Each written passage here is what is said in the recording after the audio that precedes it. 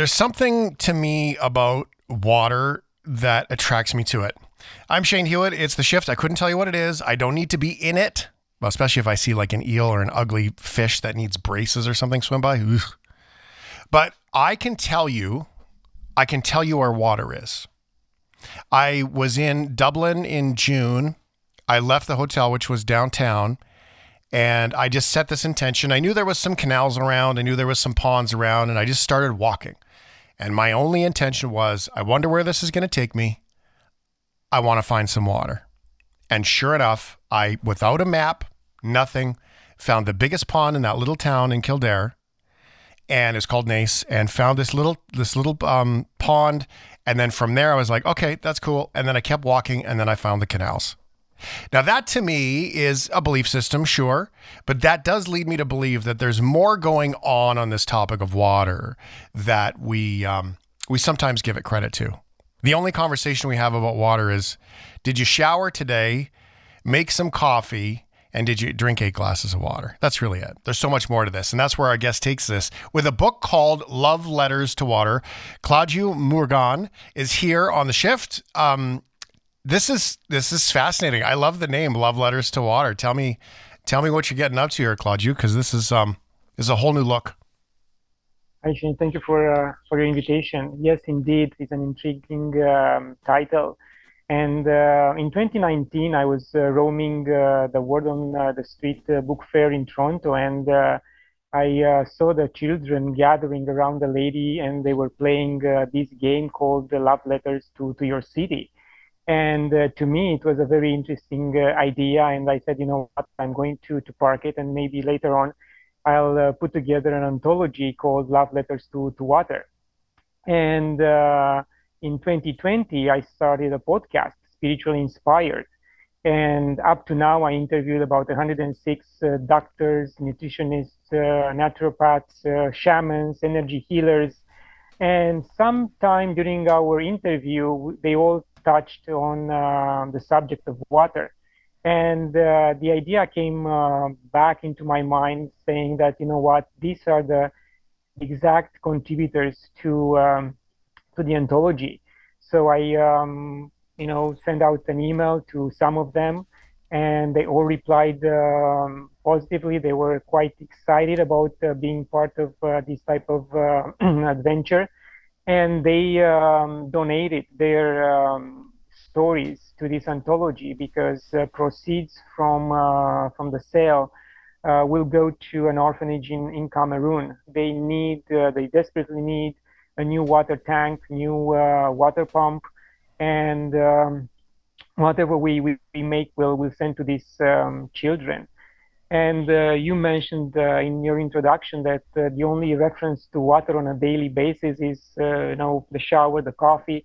But we forget that, in fact, we breathe water. The moisture in the air is water. And at the end of the story, my story, which I included in the anthology, I posed the question, is water another form of God? Because we know the God of your own understanding. Mm-hmm. We know that we cannot avoid God is everywhere if we have a belief system, of course. And water is also everywhere. We cannot hide. We cannot go anywhere without breathing, without inhaling vapors of water. And the water is all around us. I like that. I like that looking at it as a belief system and what if, right? The possibility.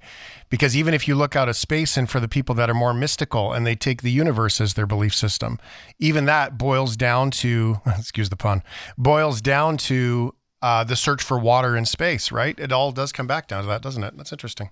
Fascinating. Yes, and we have scientists, even Nobel Prize winners, Nobel Prize people who after they reach their full scientific potential, they start looking at water, and they came to the conclusion that water is at the crossroad between science and religion, or spirituality, better said.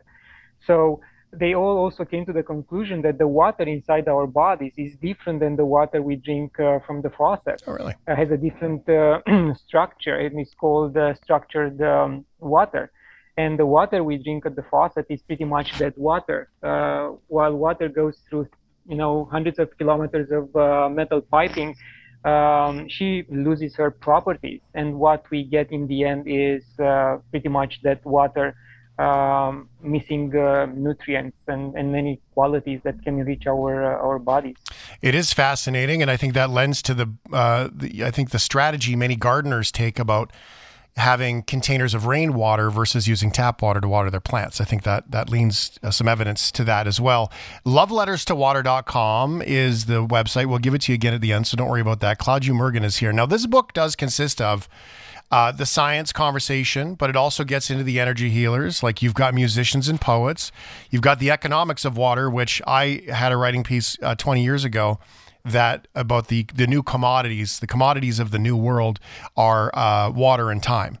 And that those are the true commodities that we need to lean into. So you've got all of this. Plus you've got the mystical, the beautiful, fun, playful, mystical stuff of energy healers and shamans. And all of that is in this book.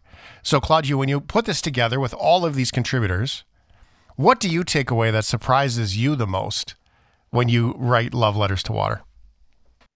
Is the melange between poetry, fiction, and non-fiction, as you mentioned.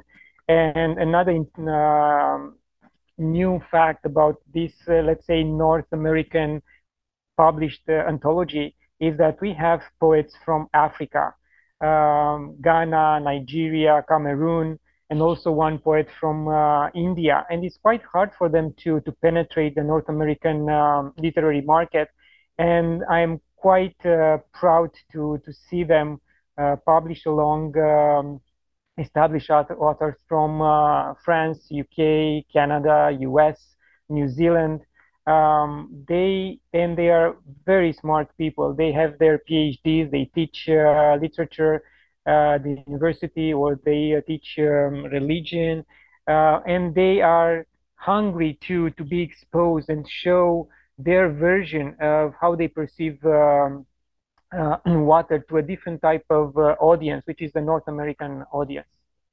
So many people from so many different places in the world. Many faith studies will look at different faiths and look at the similarities of the storylines. I realize I'm oversimplifying. I don't want to offend anybody when I say that, but I do mean that it is an awful lot of similarity in the different stories. We have characters that are the same. We have leaders that are the same. We have adjusted hierarchy in the different belief systems. There's a lot of similarity. When you take people from all these different roles and from all these different places around the world that you spoke of, these writers, these are people that are not necessarily connected any other way. Are there similarities that you've discovered in the stories they're telling about water and the importance of it? Of course. And I will go back to the poets from Africa.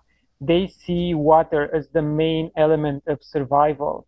They talk about their children. They talk about their families. They talk about their crops. If there is no water, there is no chance of survival. So they go back to the bare minimum of what water will or provides for them, for their society as a whole.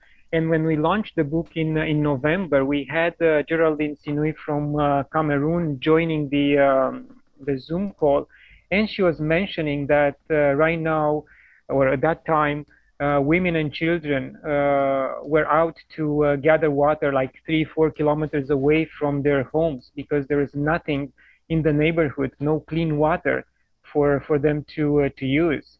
So this is kind of a daily migration, human migration in that part of the world to secure such an important element for survival.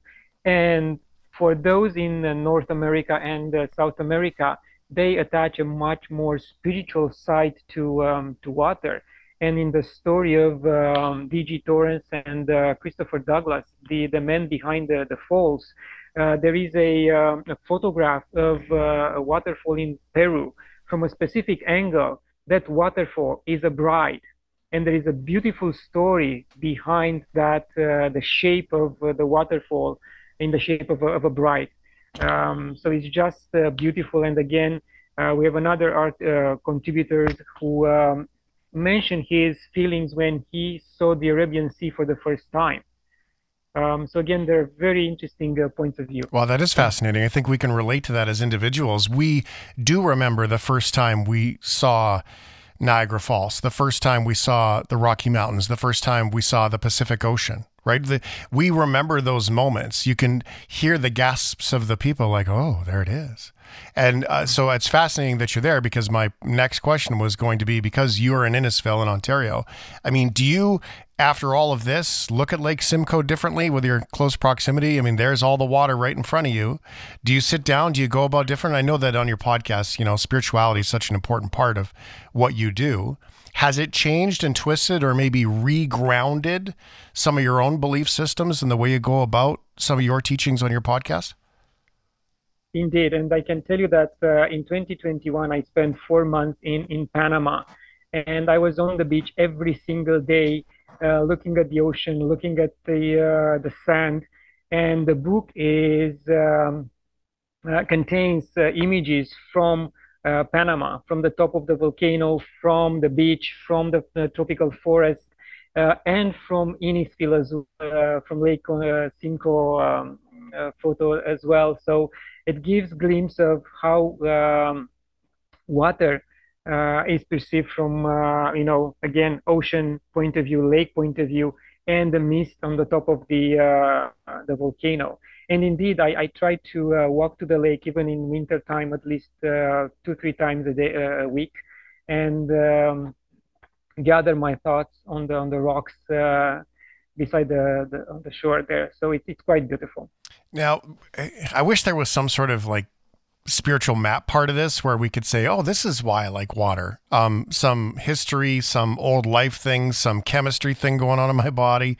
I wish that there was a way to do it, but I'm not the only one that sort of navigates this way toward the water. It's one of the things that I struggle with living on the prairies is how, well, actually, that's not true. I'm going to turn this around and speak to this in a positive way that I appreciate it, is that my most grateful moments are when I can go be by the rivers. And I find when I'm not by the rivers, I often crave that unsettled feeling just magically goes away. And again, I don't need to be in it. In most cases, I don't want to be in it, but there's something about being close to it that is just so magical. The book is called Love Letters to Water, and there are so many layers of things for us to learn here, including the cover. Claudiu, you have a pretty special story from Ontario about the cover of the book as well. Yes, the image of the cover was donated by a 13-year-old Toronto-based artist, Sophia Leopold Murshan. She's an amazing child, a prodigy, if I can say so. And she was kind enough to donate one of her images for the book cover. 13, she has achieved multiple milestones, several personal art shows, and we are grateful to her because she understands the struggle of the children in Africa to get clean water, and she wanted to make her contribution. That's beautiful, and it's amazing artwork. There's no way I could even imagine it. Even if I could imagine it, there's no way I could draw it. So the simplicity is quite beautiful. Abstract art on the front. And if, by the way, you are looking to learn more about this, the link is loveletterstowater.com, and it's up at shiftheads.ca for everyone to check out on the book. So you're an author, Claudiu. This is what you do. You write, and the spiritual part is a big part of you. But what do you want? Like when you write a book like this, I'm just curious. I mean, is it channeling the information, or what is the intention for a guy like you that this is what happens inside you? Do you just want to share it with the world, or is there something about this, a lesson that we need to take away? I write because I want to share messages which I, let's say, receive in a humble way. I receive from a higher consciousness. And when I write, I feel like channeling, not in the very profound way, like people who are empaths and they are sure that what they are doing is a channeling process. But after I read what I write, I can always say or ask myself, did I write this? So yes, there is I think a type of a channeling approach when writing my books. And the first one was about increased consciousness, and it was called The Decadence of Our Souls. What happens if everyone on Earth will have their consciousness and awareness increased to a different level when we understand what we are doing in the world, the wrongs we are doing to Mother Earth. And then the next one was about the next two books were about water entanglement, and the crystal cloud. And I imagine the fact that water will awaken, and she will start punishing us for our misdeeds. And I brought in the concept of quantum physics, where water will awaken in one part of the world, and simultaneously she will awaken a different part of the world as well, and how she will act in a conscious way to wake us up and tell us, stop, you've done enough harm to the planet. Now it's time to take some things back, to rewire yourself. So in a way, my books are about increased consciousness and the spiritual side of who we are. Mm-hmm. And a little bit of sucking up to the water, just in case, eh? Be nice. Never a bad thing to write the love letters and lead with positivity and love. That's for sure, without a doubt. Claudiu is here. What can we listen for? You talk about listening and channeling the "Did I write that?" It's a big part of what I do. Even here on the radio, quite often, you have to sort of be with your thoughts quickly. You have to trust and surrender yourself to the fact that the place you're going to take the conversation is natural and what's best for everybody. Don't always get it right. And the shows are always better when you trust and surrender to that. I would assuming the writing is always better when you trust and surrender to that. For those that notion is a little bit foreign, just, 30 seconds, 60 seconds, Claudiu, like how do you settle into that? And just trust for someone who's never, ever tried to just start writing before. Maybe a little tip for them. Maybe they can write too. Sometimes I just feel that I've accumulated enough words in me in order to sit and start writing. And when I sit at the table, I just say, please, my spiritual guide or whoever is there, help me to write at least 6-7 pages today. Empty me out from everything which I've accumulated so far. Put the story on paper and give me more fuel for the next day. Sometimes I write 3-4 days in a row. Sometimes I have to take a break of several days. It's not always easy, but I don't like to write under pressure. I don't have specific timelines, but when I have something to say, I sit down and I write until I'm empty. And then I start accumulating again. It's beautiful. And for anybody who goes to a psychologist or a counselor or a faith guide person in general, you will find that they will also always say to you, we're going to talk about what we need to talk about. Don't have to plan it. We're going to talk about what we're supposed to talk about. Or what we won't talk about, what we're supposed to talk about, we'll avoid it. And that's also where we start, because sometimes you're afraid, and that's okay too. It's beautiful. If you want to check it out, loveletterstowater.com. Claudiu is here. His name is Claudiu Murgan, and joining us from Innisfil, Ontario. Congratulations on the book. Sounds beautiful. I have not read it yet. I do look forward to giving it a go. Thank you very much, Shane. Thank you.